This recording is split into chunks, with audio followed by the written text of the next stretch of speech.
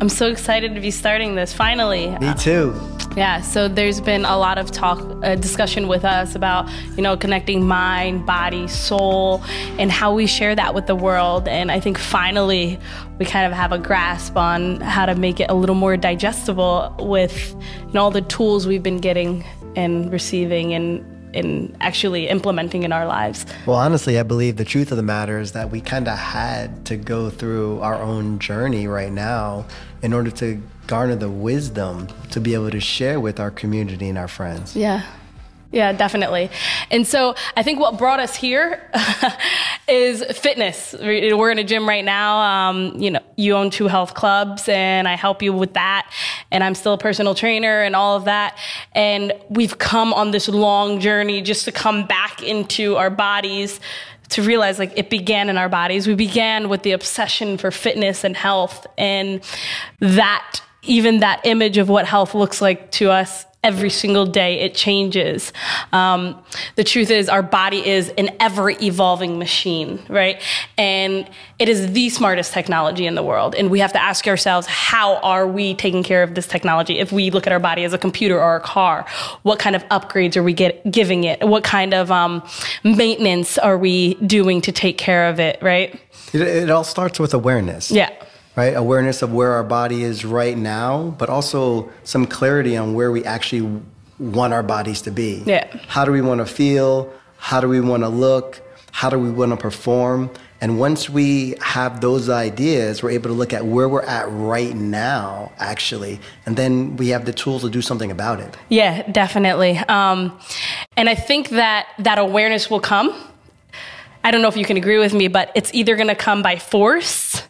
We're going to hit this rock bottom. I will say I definitely hit a rock bottom, funny enough, when I was bodybuilding, this so superficial thing where everyone thinks I look so good on the outside and I am actually dying on the inside. I'm the most miserable I've ever been because what that brought for me was constant competition around me, judgment and comparison. And that's actually so unhealthy for the mind. So as physically fit and built and strong and sexy as on the outside it appeared, on the inside it was constant turmoil because I just couldn't accept. Now it was always, I need to get here. I need to get here. I need to get here. So funny enough, that was my rock bottom mentally that made me really take an inventory on the things I was doing to keep myself healthy because I did not feel healthy. I was in pain. I was deteriorating in my back, in my mind. I felt no energy. I was on constant stimulants like coffee, pre-workout, and all these supplements. I didn't even know what I was taking at that point, but that was my I need to wake up and do something different. Yeah, I completely agree. I think it's definitely going to come by choice or by force. Yeah. Most of us, though, we often settle for force. And in my situation, I had a tremendous amount of inflammation in my life. Didn't know where it was coming from, and pretty much thought that I had to go to a doctor's in order to really help me out to get healthy once again. Yeah. And what I've learned is that doctors don't necessarily know because they're not experiencing exactly what you're experiencing. So you have to actually take full responsibility, for where you're at right now and where you want to be. So for me, inflammation led to a level of my skin falling off every day. Yeah. Every single day. And it was the pain of going through that made me seek other solutions and other answers to the problem. I don't think people could actually even absorb that without seeing a picture. So we'll throw a picture in there to share what that actually was, skin falling off, are you a snake? But actually being so inflamed and so dry and so blistery. And it comes from, funny enough, even when you tell that story, there's this level of self-responsibility that no matter, there's this thing in life where we're given our experience, right? Where either we asked for it, we came here, who knows, but we came here in this experience and we're dealt a hand of cards. And in your deck of cards, it was actually your childhood that you've began this experience, right? You were suffering as a child with eczema. It got worse and worse and worse and worse and worse. And then it hit a point and you were on all types of medications, right? You learned that doctors were gods. And well, that's how my life started. My life started that way. It was always when something was wrong, asthma attack, bronchitis, Doctor. Eczema flare up. Here's another medication. Stomach another issue. prescription. Take a medication. Right. What was it? Amoxicillin? Right. You know, the pink stuff. All the time. Like they were candy. Yep. Right. Benadryl. So my family in particular, we grew up with the doctor being like the expert at everything that was going on. But in reality, a doctor is just passing something along to you to remedy the symptoms, but not necessarily get to the root cause. And that's where the responsibility kicks in, is when we actually take full responsibility to get to the root cause, because typically a doctor's not going to do that for you. And most times we still need help, right? It's not like responsibility, like, oh, I got to do this all by myself. It's never that, but it's also not looking to anyone as your savior and listening to your intuition of where to go.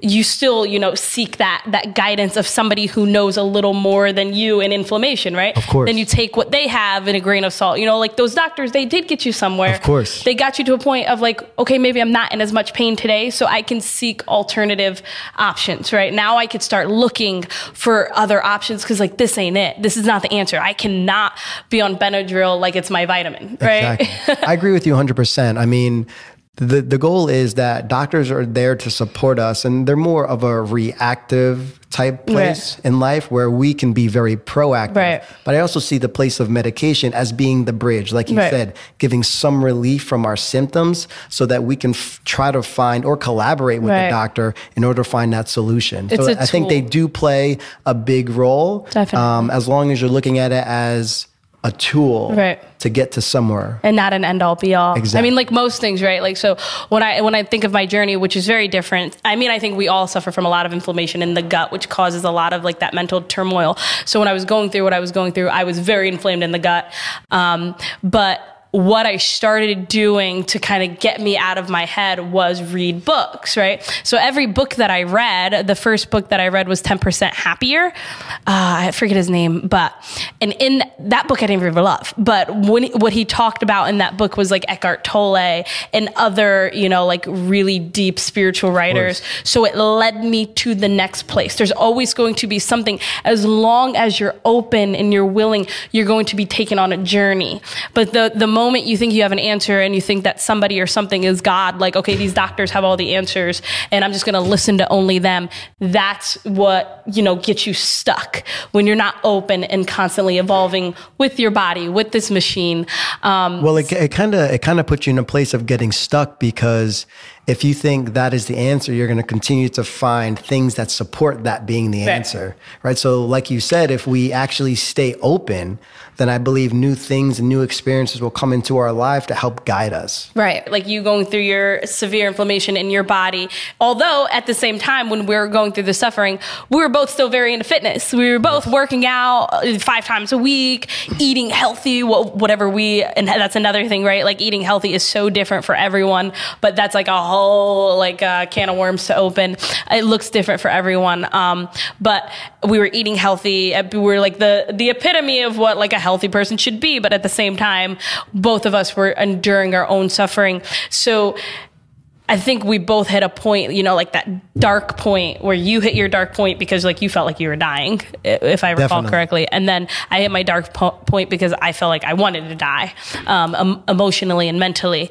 And, then it stopped us in our tracks. And I think for me, it's like, what do I want out of this life? Right? Like when you have those suicidal dark thoughts, like, or suicidal ideations, I should say, not just like actually trying to be suicidal, but like, wow, would life be better without me? If that makes sense. But once you get to that point, it's kind of really silly, right? Just a joke. No, for me, like, that's kind of like where my head was. It doesn't make any sense. Like, but then it starts making you think deeper. Like, what is life? Like, who am I? Who is life without me? When you kind of you're forced into your purpose. Like you have to ask yourself, why do I want to even feel better? Like, why do I want to get out of this deathbed and start to feel better? And what will drive me to even start on a path of feeling better, even though that might be the hardest path of my life? What is my purpose? And I think for me, I really felt like, I was only 20 something years old, maybe 23. And I was like, there has to be more in store. You know, like, I do want children. I want to experience what it's like to live a full life of creating my own life. I was still living with my father. I think that was part of it. You know, like when you feel a lack of purpose in life, period. I graduated college. I'm like, what is, like, I did all that and here I am. Nobody gave me the job I was promised. Nobody is putting me on my feet like I thought life was going to be handed to me on a golden platter once I graduated college, like we were promised. And I think that was like a big push in like just learning more, just diving into books like never before, wanting to learn more.